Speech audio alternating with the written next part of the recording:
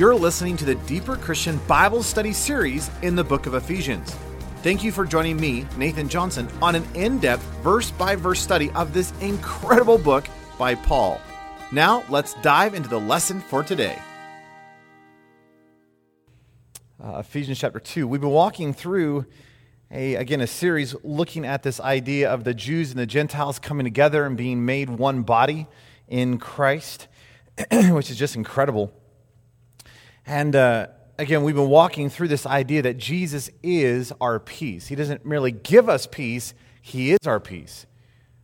And because He is our peace, then our life can experience this overwhelming reality of this immeasurable peace. Again, not because He gives you something, rather He is that in our lives. And so what I want to do this morning is look specifically, and I want to start reading in verse 14. I just want to read down through verse 17, just to kind of give some context and some flow, and then I want to look primarily at verses 15 and 16 with you this morning. Paul writes this in Ephesians chapter 2, verse 14. He writes, "For He is our peace, who has made both groups one, and has broken down the barrier of the dividing wall, by abolishing in His flesh the enmity, that is, the law of the commandments contained in ordinances, that in Himself He might make the two into one new man, thus making peace, and that He might reconcile both to God in one body through the cross, thereby slaying the enmity. And He came and He preached peace to you who were far away, and peace to those who were near, for through Him we both have access by one Spirit unto the Father." A couple sessions ago, we were looking specifically at verse 14 and looking at this idea that, again, Jesus is our peace, which is amazing. And because Jesus is our peace, He has taken these two groups, the Jews and the Gentiles, and He's broken down, what Paul says here, the barrier of the dividing wall. And again, we were talking about this idea that wouldn't it be interesting that if in Jesus He would desire to break down every barrier, every dividing wall in our lives with the people around us? That He has done that with Jesus. In fact, you see that in verse 16, that He's reconciling us unto God through His body, through the cross. But you realize that that God wants to remove every barrier, every dividing wall that stands between us. Now, just for clarity's sake, because I didn't say this last time, and I've been pondering it ever since that point, I'm not saying a removal of boundaries, but He does want to remove barriers. I still think there's room for healthy boundaries in our lives. And if the boundary of our life is love, you realize, in fact, that the boundary should actually be getting bigger and bigger and sucking people into it.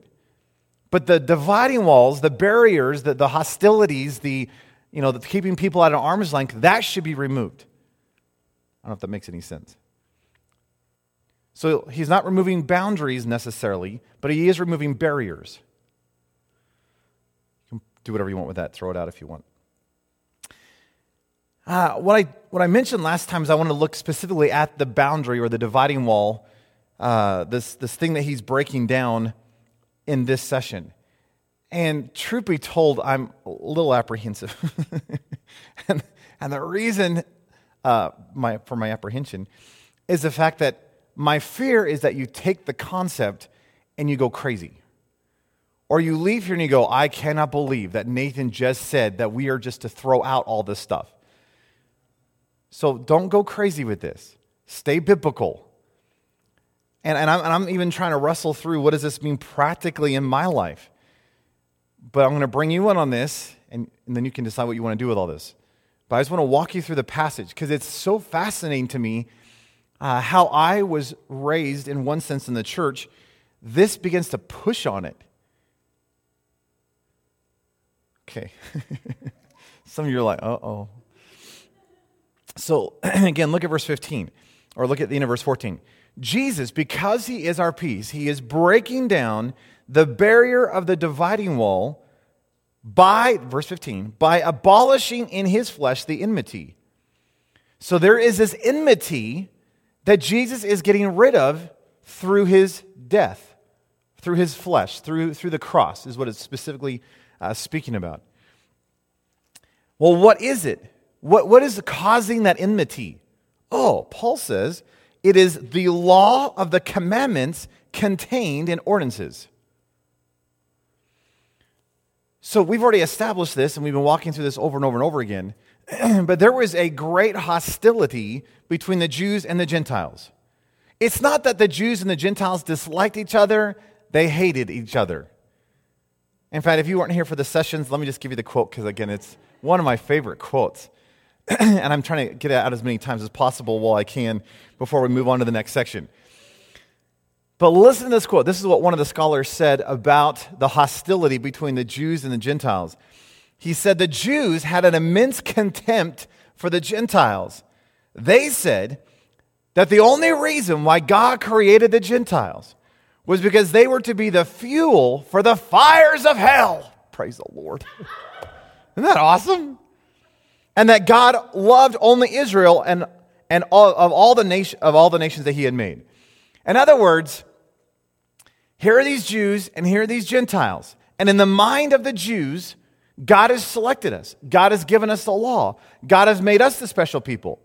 So what does that say about everybody else? Well, they're there, but why did God make them? Well, something's going to have to fuel hell, so that's why you were created. Congratulations. And because of that, do you recognize, because of that misunderstanding of the choosing of Israel and of the giving of the law and of being God's special people, that's all true. God chose them. God gave them a law. They were his special people. But Genesis chapter 12 tells us the reason they were selected. He looks at Abraham and says, hey, look, through you and these people that I'm going to create through you, they were to be a blessing to the world. That they should showcase the reality of who God is. And as such, the people of the world, the Gentiles, should look at what God is doing in the Jews and say, I need what you have. Now, we know there were a few people who snuck in, like Ruth, like Rahab. There were a few who did do that. But for the most part, there was this separation between the Jew and the Gentile. And by the time you got to the time of Jesus, this hostility was so intense. And again, a lot of it came because of the law. So God gave the law. There's nothing wrong with the law. God gave the law. The law is good. Please nod your heads. Okay. But what the law did is it separated out Israel. And then in order for us to understand and properly live by the law, we had to create other law to tell us how to live the law. And then it came this oral tradition thing. So let me just give you a couple quotes from some of the scholars, which may help us understand this division of the law thing. Because if you don't understand this, our passage becomes sort of muddy. One guy wrote this. He says, certainly the oral law, now again, the oral law is the Pharisee, the Sadducee thing of interpreting the law. So here's what the law says. For example, God gave 10 commandments. But then we have 613 oral commandments that tell you how to live that out. So God didn't give you the oral law, but we made the oral law to give definition to how we are to live out the law that God gave us. So we have the law, plus then we added a lot of law to help us keep the law. That's a lot of legalism, or at least what began to happen in their lives. But he says the oral law was understood in Judaism as the fence around the law. But even the law provided a fence around Israel. And I love that language because in our passage, he's talking about removing the barrier, removing the fence, removing the wall. So the thing that has always guarded and protected Israel, the law, and then what protected the law? The oral law, that's being removed. Why? Because he's taken the Jews and the Gentiles and he's bringing them together into one body. Don't get angry with me yet. Another scholar said this: the Jews believed that it was only by keeping the Jewish law that an individual was considered good and able to achieve the friendship and fellowship of God. That law had been worked out into thousands and thousands of commandments and decrees. Hands had to be washed in a certain way. Dishes had to be cleaned in a certain way. There was page after page about what we could and could not do on the Sabbath day. Sacrifices had to be offered in connection with every occasion in life. And what's interesting is what he's walking through is this idea That, again, God gave this law, and then what do? We built upon the law so we understood how to keep the law. And in so doing, we kept everybody out. We were creating division because that's what walls do. In fact, that's what law does. It creates separation. Another scholar said this, that the laws which forbade eating or intermarrying with the Gentiles often led Jews to have contempt for the Gentiles, which could regard Gentiles as less than human. So in response, the Gentiles would often regard Jews with great suspicion, considering them inhospitable and hateful to non-Jews and indulgent in anti-Jewish prejudice. So the Jews hated the Gentiles and said, hey, you're not one of us, get out. And therefore the Gentiles hated the Jews.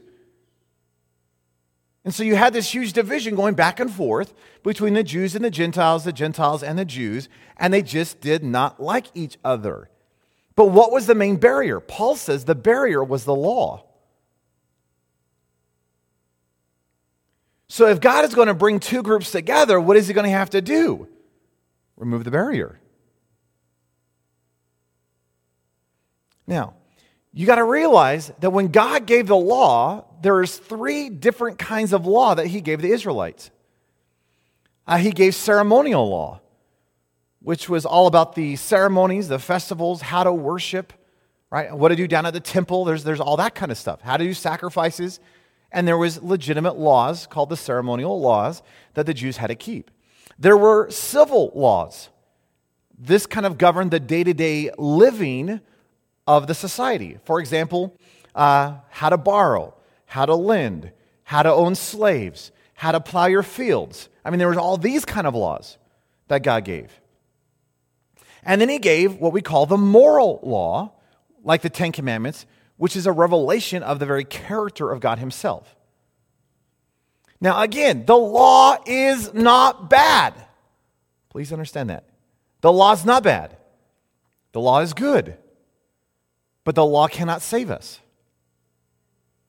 So there's nothing wrong with the law. God gave the law. Praise the Lord for the law. But the law cannot save. I love what Paul says in Galatians 3:24. He says, therefore, the law was our tutor or our schoolmaster or our guardian, depending on your translation. What was the law doing? It was a schoolmaster. Well, what is a schoolmaster? What does a tutor do? It points you to something.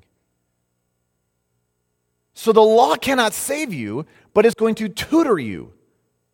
Well, what's it going to tutor you toward? Paul says that the law was our tutor to bring us to Christ, that we might be justified by faith. So it is not the law that is bringing salvation, it is Christ who brings salvation. So what is the law for then? The law points you to Jesus. And the law reveals why you need a Savior. Does it make sense? Romans 7:7, Paul answers that same question. He says, what shall we say then? Is the law sin? And he answers his question by saying, no. The laugh's not in there, but I'm presuming he was laughing. He says, certainly not. What are you talking about? That is a crazy notion. The law is not sin. He says, on the contrary, I would not have known sin except through the law. For I would never have known covetousness unless the law said, you shall not covet. So what does the law do? It reveals and exposes our need for a Savior. It's a tutor. It's a schoolmaster. And that schoolmaster, that tutor, is pointing, saying, hey, you need Jesus. Again, salvation does not come by the law. But the law exposes your need for salvation. And it shows you that you need someone greater. So if I can maybe summarize this, it seems like there are two key things of why the law is good. One, the moral law reveals the character of God. When you look at the Ten Commandments, you understand that God is revealing his character and who he is. Why did God say, do not lie? Well, it's a really good way to live in community. That's true. Why did God say, do not murder? Because if we're going to live in community, you better not be doing that. Or that community may not be around for very long. Why does God say, do not commit adultery? Do you realize the reason he gave the Ten Commandments is not just because it's a good way to live in community. That is true. but more so, it reveals who he is. God says, I'm not a liar, which means if you are my people, you cannot be liars. Because if you, as my people, begin to lie, what you're declaring is that your God is a liar, I'm not a liar, so therefore you can't lie. Why can't I murder? Because God says, I'm not a murderer. Why can't I commit adultery? Because God says, I don't commit adultery. So what you begin to see is that in the moral law, it reveals the very life and the character of God himself. But again, the second aspect of this is that the law reveals our need for Jesus. Which is why, if you're evangelizing, use the law. I mean, it's actually a great use of the law. And if you need help with that, look at Ray Comfort stuff.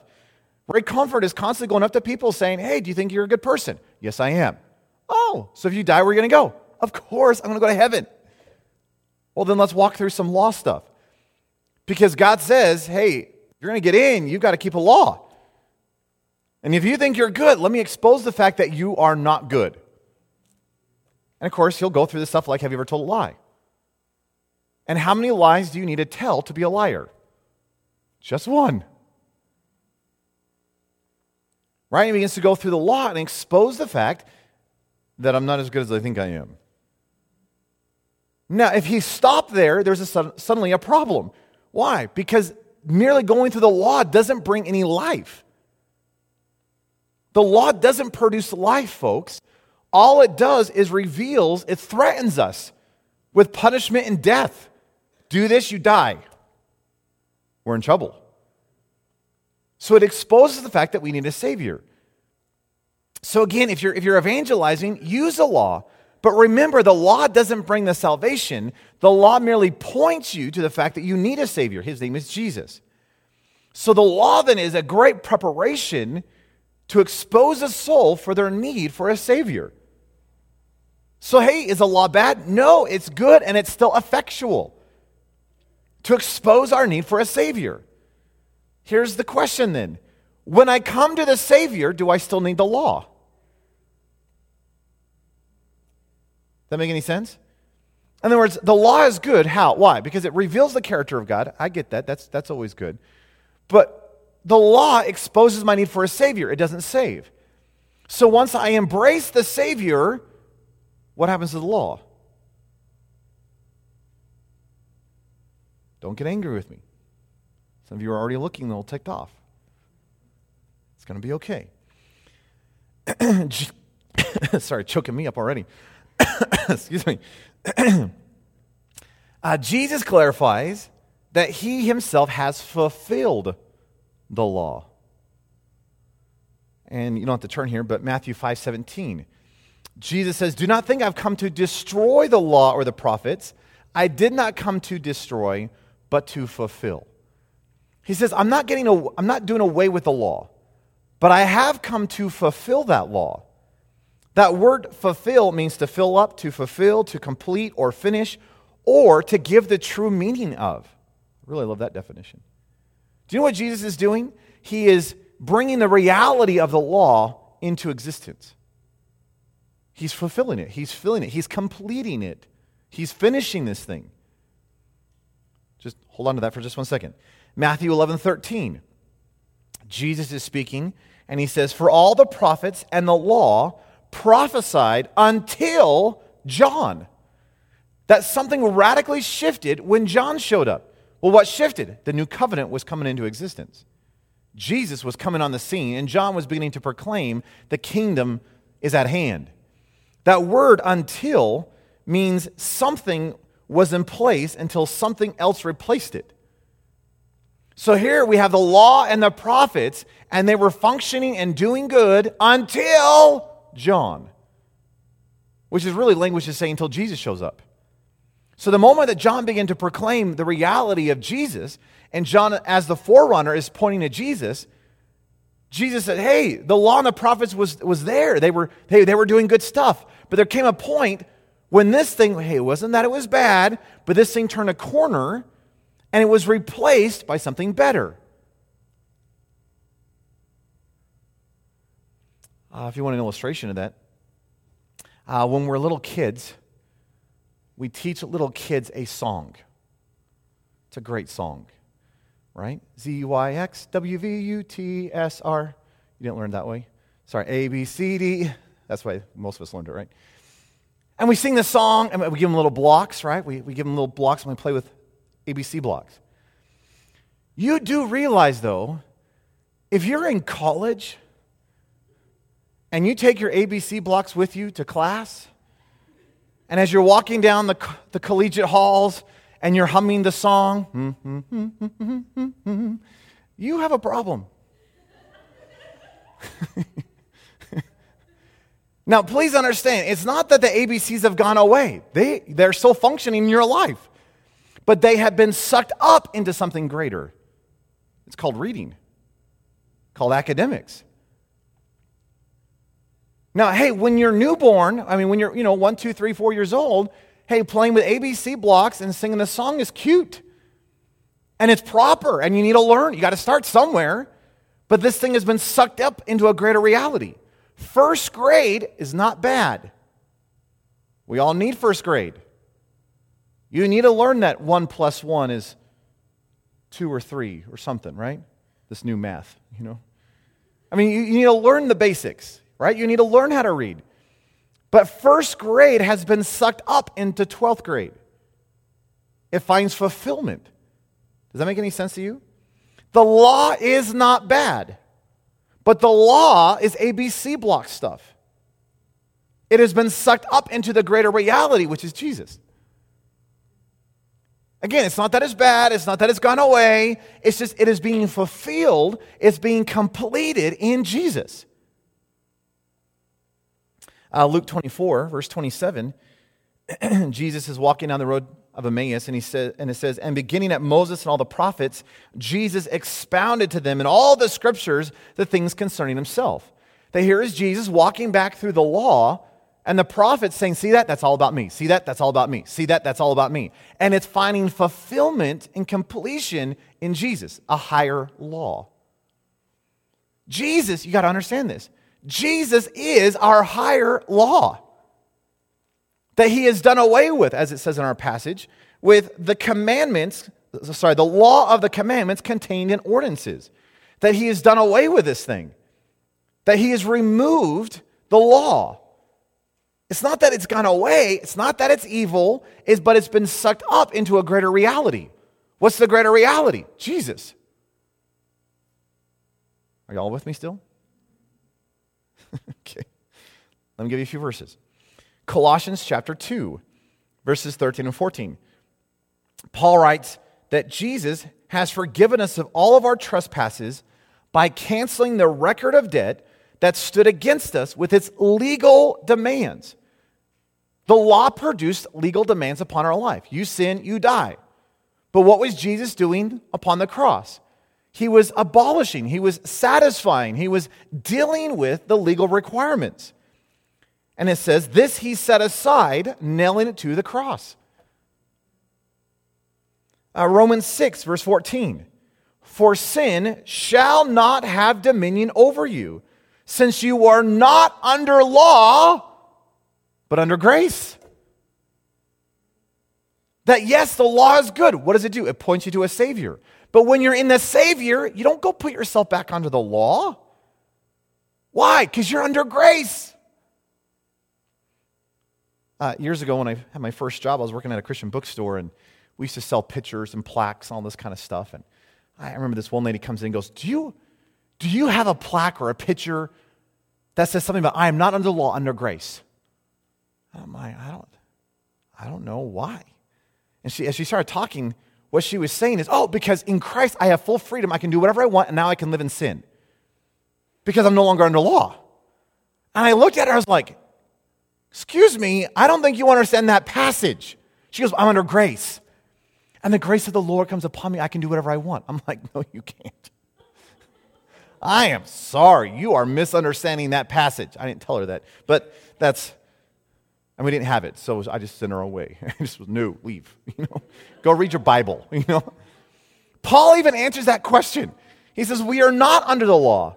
We are under grace. And then he says in the next verse, what then? Are we to sin because we are not under law but under grace? By no means. So because you're under grace, it does not give you a license to live in sin. Well, I'm not under law anymore. I can do whatever I want. No, you can't. Well, I'm not under the law. You're right. But that law has been sucked up into a greater reality. You're still under a law. It's called the law of grace. Well, what am I able to do in the law of grace? Well, there's boundaries in the law of grace. Hold on to that 1 second. I'll come back to it. Romans 7, I'm not going to read the whole passage, but if you read Romans 7, 1 through 6, it's interesting what Paul is talking about is he's using a marriage metaphor to talk about the law. He says, you have been married to the law. And you realize that unless death comes to one of you, you cannot marry someone else. So you are bound by covenant to a law. Well, how am I going to get out of that? Someone's going to have to die. The law is not going to die, folks. So you're in trouble. So how on earth are you going to get out of the law? Paul says, you die. And that in Jesus, because of his death, when I reckon myself dead indeed to sin because of his death, then I find myself released from the obligations of the law so that I can marry the better man. Who's the better man? Jesus. And it's a fun little metaphor talking about the fact that I'm no longer under the law. I'm actually married to the better man, Jesus. I'm now brought in, and now I can have relationship. I'm no longer under this law, the law of ordinances and covenants and commands. I'm under the law of grace. Romans 10:4.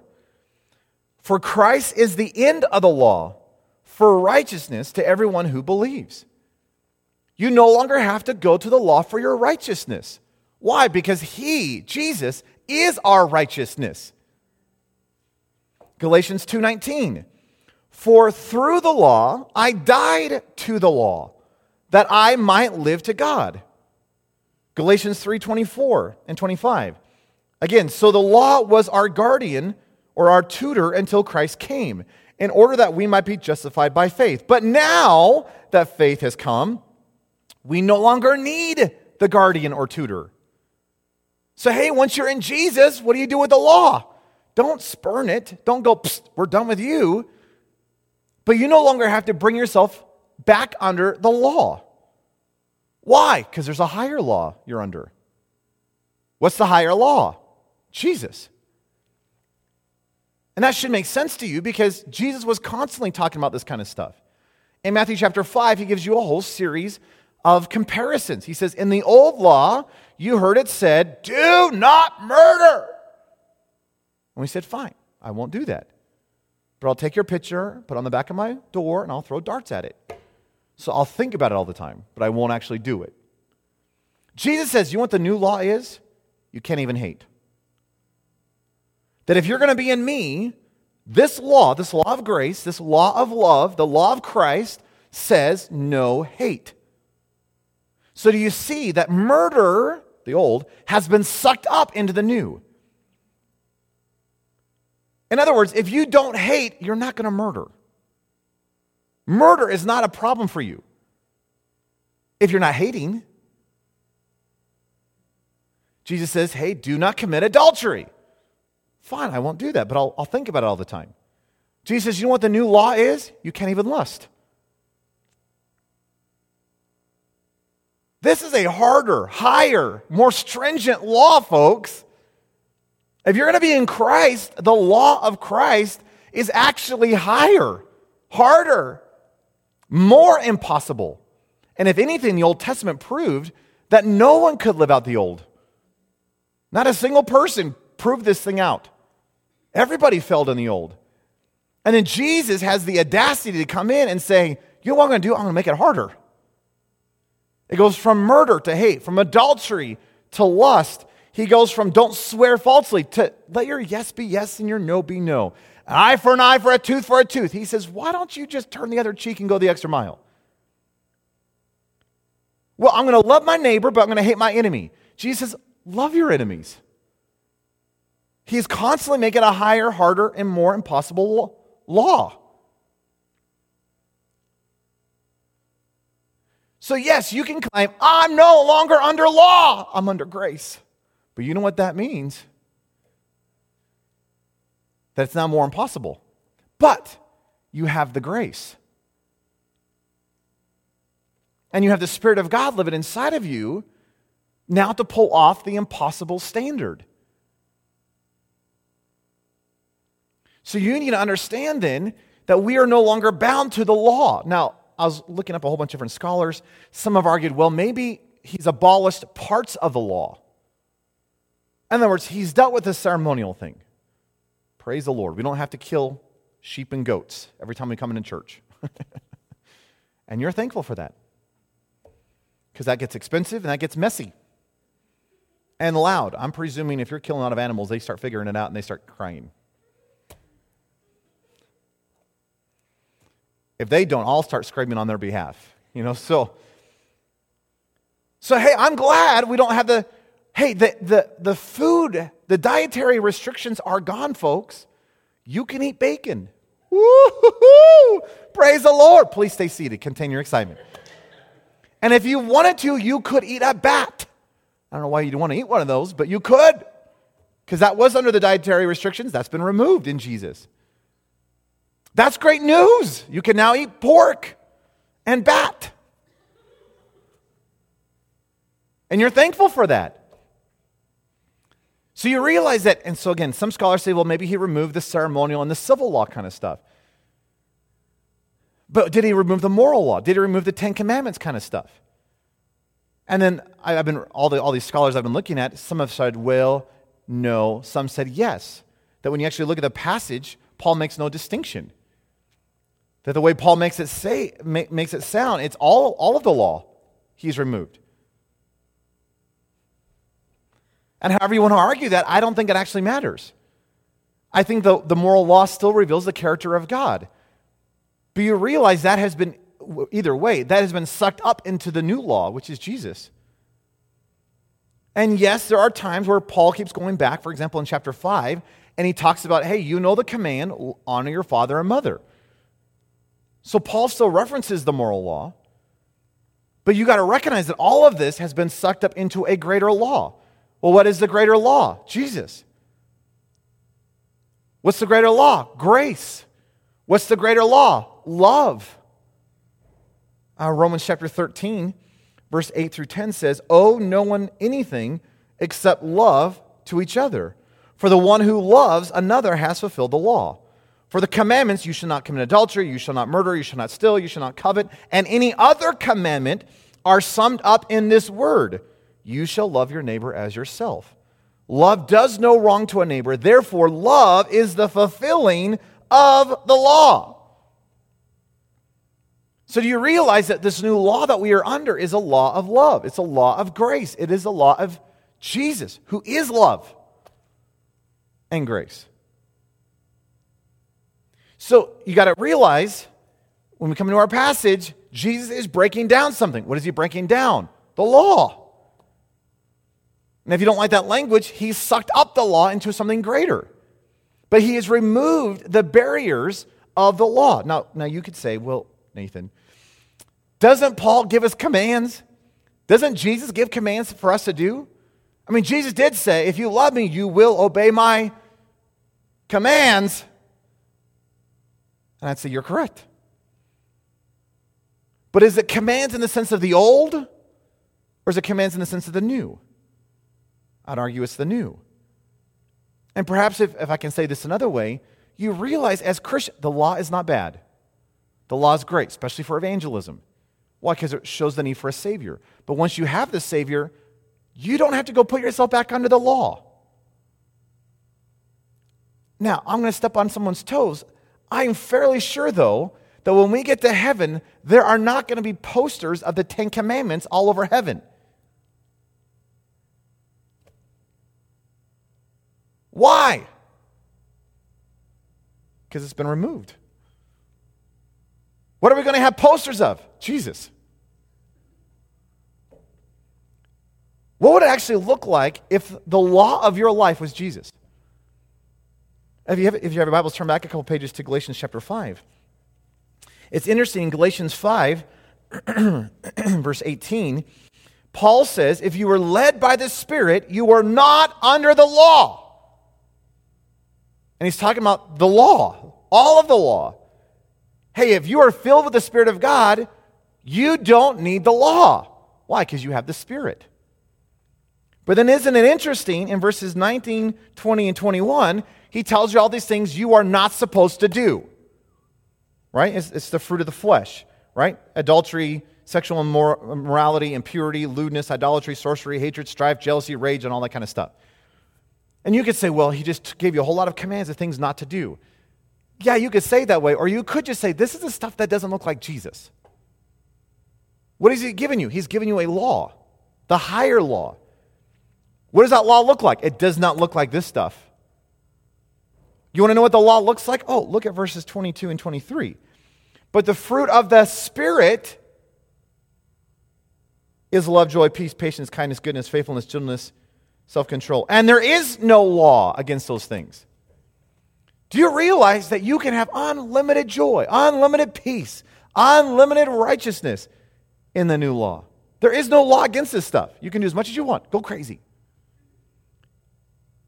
Self-control, faithfulness, gentleness, love, go crazy. Go after all of it. Because there's no law against that stuff. Why? Because that looks like Jesus.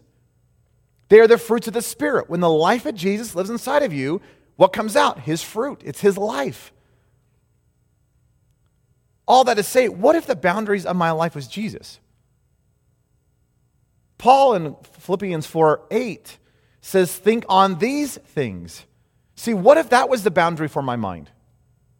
And anything that fits within that boundary, it can stay. Anything outside that boundary has to go. Isn't it interesting that sin is more than just a list stuff? Now, we do have lists of sin. For example, the Galatians 5 passage. Now, why are those things in that list? Because the Spirit of God is never going to bring that about in your life. The Spirit is never going to produce adultery in you. Because that's not in Jesus. But you realize there are things that are not on that list that still qualify as sin when you start getting into motive stuff. You realize preaching is good. But when I preach out of my own self, out of my own wisdom, out of my own arrogance, out of my own, I've got this, I can just do this, you realize preaching for me is sin. Well, preaching is good. It is good. But when I preach out of me instead of allowing the Spirit of God to do something, that's called sin. Praying is good. Please nod your head.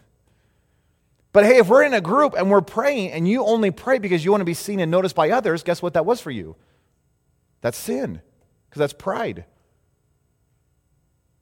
So isn't it interesting that you can create your list and try to do everything on your list and still go to hell? Because it's not a list thing. Do you understand that? It's a heart issue. Which means I need Jesus. So what if the law of my life wasn't the law? What if the law of my life was him? And anything that looked like him can stay in my life. Anything that doesn't look like him has to leave. And wouldn't it be amazing if my goal in my life is not to create a list of do's and don'ts? What if the goal of my life was to look more like Jesus? Then I wouldn't have to have a list. Now you realize Jesus is interested in life, not legalism. He is life, folks. Which means, what is he trying to pull you into? Life. But the moment I get fixated on the list stuff, it produces legalism. In fact, if you look at the Ephesians 2 passage, Paul is building this thing up so you feel the weightiness of the legalism. He uses 3 nouns talking about the law. He says the law, the commandments, containing ordinances. What is that? That's heavy. And what did the Jews do? They built legalism. Hey, here's all these Sabbath day rules. Jesus says, you weren't made for the Sabbath. The Sabbath was made for you. It's a gift. It's not about which rules do I have to keep on the Sabbath day. Rest.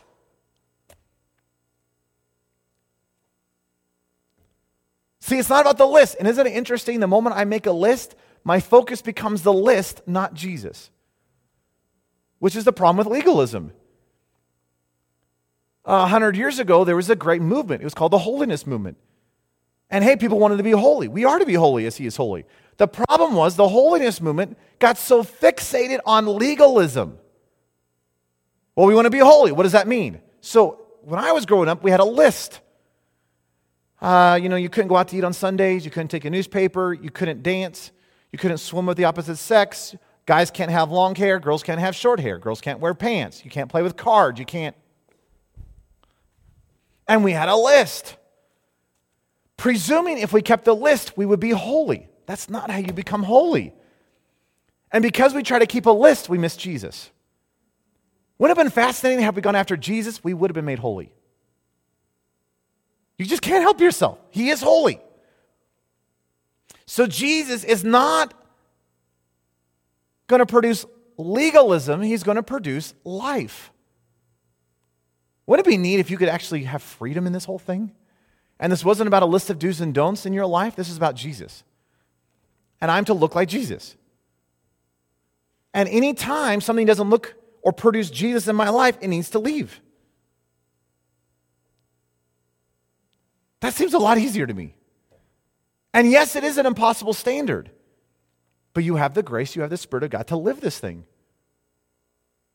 Now, if I can go maybe one step further, do you realize the problem that the Jews and the Gentiles had was the legalism stuff? It's the do's and don'ts stuff. It's the list.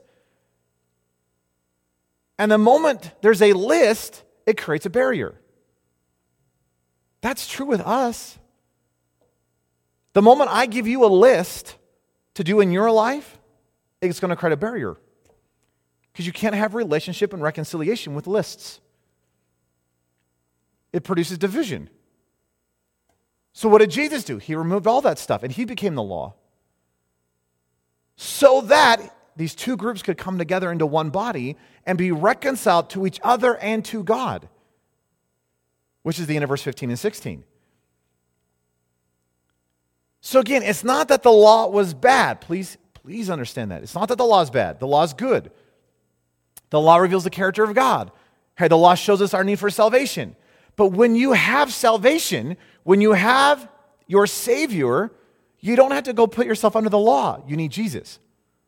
And he becomes the new law. That all of this, the old, has been sucked up into the new.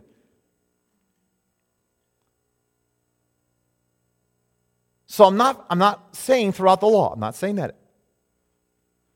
But I am saying, what if you're in Jesus? And what if he was the focus, not the do's and don'ts? If I'm in Jesus, murder is not going to be an issue in my life. Why? Because he's dealing with hatred. If I'm in Jesus, adultery is not going to be an issue in my life. Why? Because he's dealing with lust.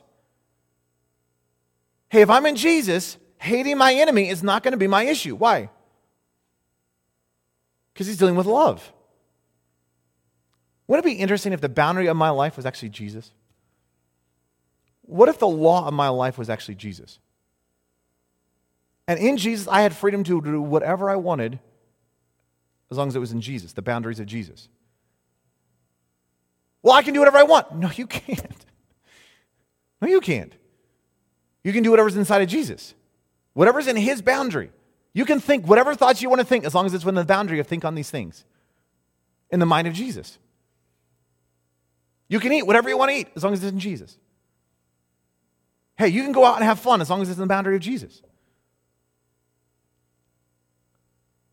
Now, you also realize that Jesus is bringing all of us, he's continually pressing us all up into a higher way of living. Which means he's removing more and more chaff from our life. And the challenge becomes when God begins to work on an area of my life, I then look at your life and make that a rule in your life. Right? God starts working on, hey, Nathan, where do you find rest? Well, I go to movies. I go to the television. God goes, I need that area. Because in me is the fullness of joy. In me are pleasures forevermore. In me is the essence of rest. So Nathan, you're going to have to give up entertainment. Why? Because I want to actually give you rest. And then I see you watch a movie, and I go, if you're going to be a good Christian, no movies. Do you know what I just did in your life? I created barriers. I created walls. I created hardship. Maybe Jesus hasn't dealt with that area of your life yet. I'm not talking about he has different standards for different people. I'm not saying that. But we're all in a different place in our sanctification process. And the moment I take what God's doing in my life and impose that upon you, it's called legalism. Wouldn't it be interesting if the way I acted with the people around me wasn't so much a thing of lists, but my desire was for them to look like Jesus? And the way that I would approach someone is not, well, those cigarettes. No cigarettes. You shouldn't be smoking anyway. But what if my issue actually wasn't the cigarette? What if my issue was you're killing yourself? And my desire for you is that you would actually look like Jesus. So smoke or don't smoke, whatever you want to do, you need Jesus. Because I'm convinced if you get into Jesus, you're not going to smoke anymore. I don't know if that made any sense to you. But what if it was less about creating a wall in your life, regulations in your life? What if it was me wanting you to look more and more like Jesus? Which doesn't mean you can do whatever you want. You can do whatever you want in Jesus, as long as it's in his boundaries. And again, the reason I'm a whole apprehensive with this thing is you can take this and go crazy with it. So just for clarity, I'm not saying you can live in sin. I'm not saying that. I'm not saying he has different standards for us. The standard is Jesus, folks. But there are things that he's working on in my life that's different than what he's working on in your life. Jesus has never dealt with sports in my life. Never once. But I'm not a sports guy. He has had to deal with entertainment stuff. And if you're like, I don't care about entertainment, that's probably not an area he's going to be working on in your life. You may have full freedom to watch Little House on the Prairie. Then watch it. And I love Little House on the Prairie. But if he's working on me in that area, does it make any sense? Jesus has abolished the law, folks. He has sucked it up into himself. He has fulfilled it. And he's actually given us a higher law. What's the law? Himself. So 2 quick questions. What if Jesus was the rule and the standard by which we live by? What if he actually was the law? What if he was the standard? What if the boundaries of our life was Jesus?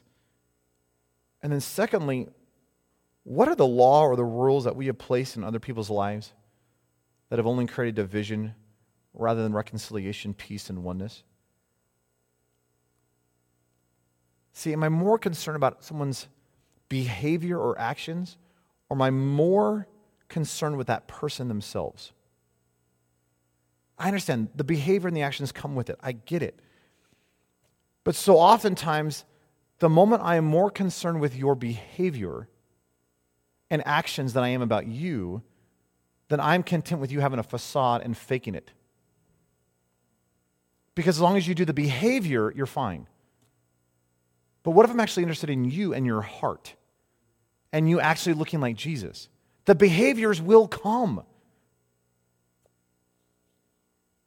But if all I'm doing is focusing on the behaviors of someone and giving him a list of do's and don'ts in the behavior, that's never going to change their heart. So what if I would put less emphasis on the behaviors and press them into Jesus? That's what I'm trying to get at. See, what if Jesus was our standard? What if he was the law that we live by? By the way, that's harder. And the only way you're going to pull that off is when you have him in your life. So as Paul says, he is our peace. And he's removed that dividing wall, which was contained in these commandments and the law of ordinances. Why? Because he wanted to bring these two groups together and bring peace. Peace between them and peace with God. What if you want to do that in your life, with your relationships? Let's pray. Lord, would you somehow sort all of this out in our hearts and our minds? Lord, we understand the law is not bad. The law is good. So, Lord, let us not just scoff and throw out the law. Lord, let us realize that like ABC blocks have been sucked up into reading, so too the law has been sucked up into you, and you are the fulfillment of it. That the law of my life is actually not a list. The law of my life is you. It's grace. It's love. And what if the standard by which I was measuring my life was you? Your life, your mind, your attitude, your heart. And anything in my life that didn't measure up to that reality had to leave. Lord, that's going to deal with my motives. That's going to deal with my attitudes. That's going to deal with my emotions. That, Lord, you are more interested in my heart than you are in my external behavior. You're interested in the behavior. I get that. But, Lord, this is not a fake it till you make it and hide the real stuff. This is, you want the real stuff. That it's not just, well, I'm not going to murder, so I somehow appease you. You're actually wanting to deal with the hatred inside my heart. The Lord, you're not just trying to deal with the external, the outside of the cup stuff. It's if the inside of the cup would be clean, the outside will take care of itself. That if you start dealing with hate in my life, Lord, I'm not going to murder. So, Lord, don't get me to the place where I just don't murder. Get me to the place where you're dealing with the frustrations and the hatred and the inside stuff. So, Lord, could you be the law of my life? Could you be the standard by which everything in my life is measured against? Not just what people see, but all the stuff they don't see. The reason for why I'm doing things. That, yeah, maybe I have a great prayer, but if my prayer is done out of pride and arrogance and wanting to be in the center of the stage, Lord, that has to be dealt with in my heart. So you've got to make me meek and humble and Lord, could I just not press legalism upon the people around me and just give them a list of rules and do's and don'ts, just trying to clean up the exterior? Lord, could I actually be concerned about the person's heart, their actual life, their soul? And perhaps rather than giving a list to somebody, what if I had pushed them to you and let you be the standard of their living? That you would begin to change not just the outside stuff, but the inside stuff. And Lord, I recognize that I probably did not articulate all this well, but would you bring clarity in our hearts and our lives through your word and this idea that you have removed the barrier, the law, but actually given us a higher, better, greater law, which is you, and then gave us your Spirit to fulfill it. Lord, we want you to be our standard. We want you to be our life. Love of Jesus, we give you the praise and the glory in your precious, powerful name. Amen.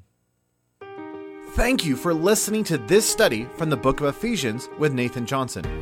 If you would like additional resources to help you build your life around Jesus, I encourage you to check out my website at deeperchristian.com. This podcast is the audio version taken from my video series in Ephesians.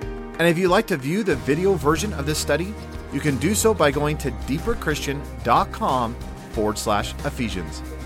Know I am cheering you on as you build your life around and upon Jesus Christ. See you next time.